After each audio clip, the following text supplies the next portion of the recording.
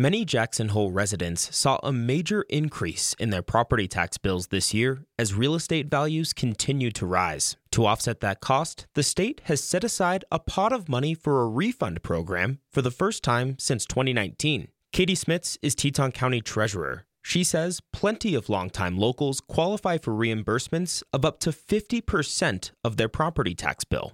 You have to own your home here in Teton County.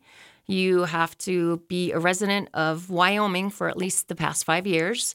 And then lastly, you need to make sure that you paid your property taxes on time. Households also can't own assets worth over a certain dollar value. Smith says she's already seeing unprecedented interest from residents who are upset to see their yearly rates rise. But she reminds folks that she just collects the taxes per her job description. Most of the money set aside goes to state programs like the education system. We cannot change any of the rules, but this property tax refund program does help a lot. I mean, I talked to people on the phone.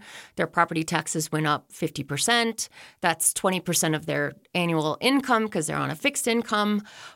I mean, that really pulls at your heartstrings. Applications for the refund program are due June 6th, and more information is available at the Teton County Treasurer's Office and website. In the meantime, state legislators are looking into how to offset rising property taxes as the issue reaches all corners of Wyoming.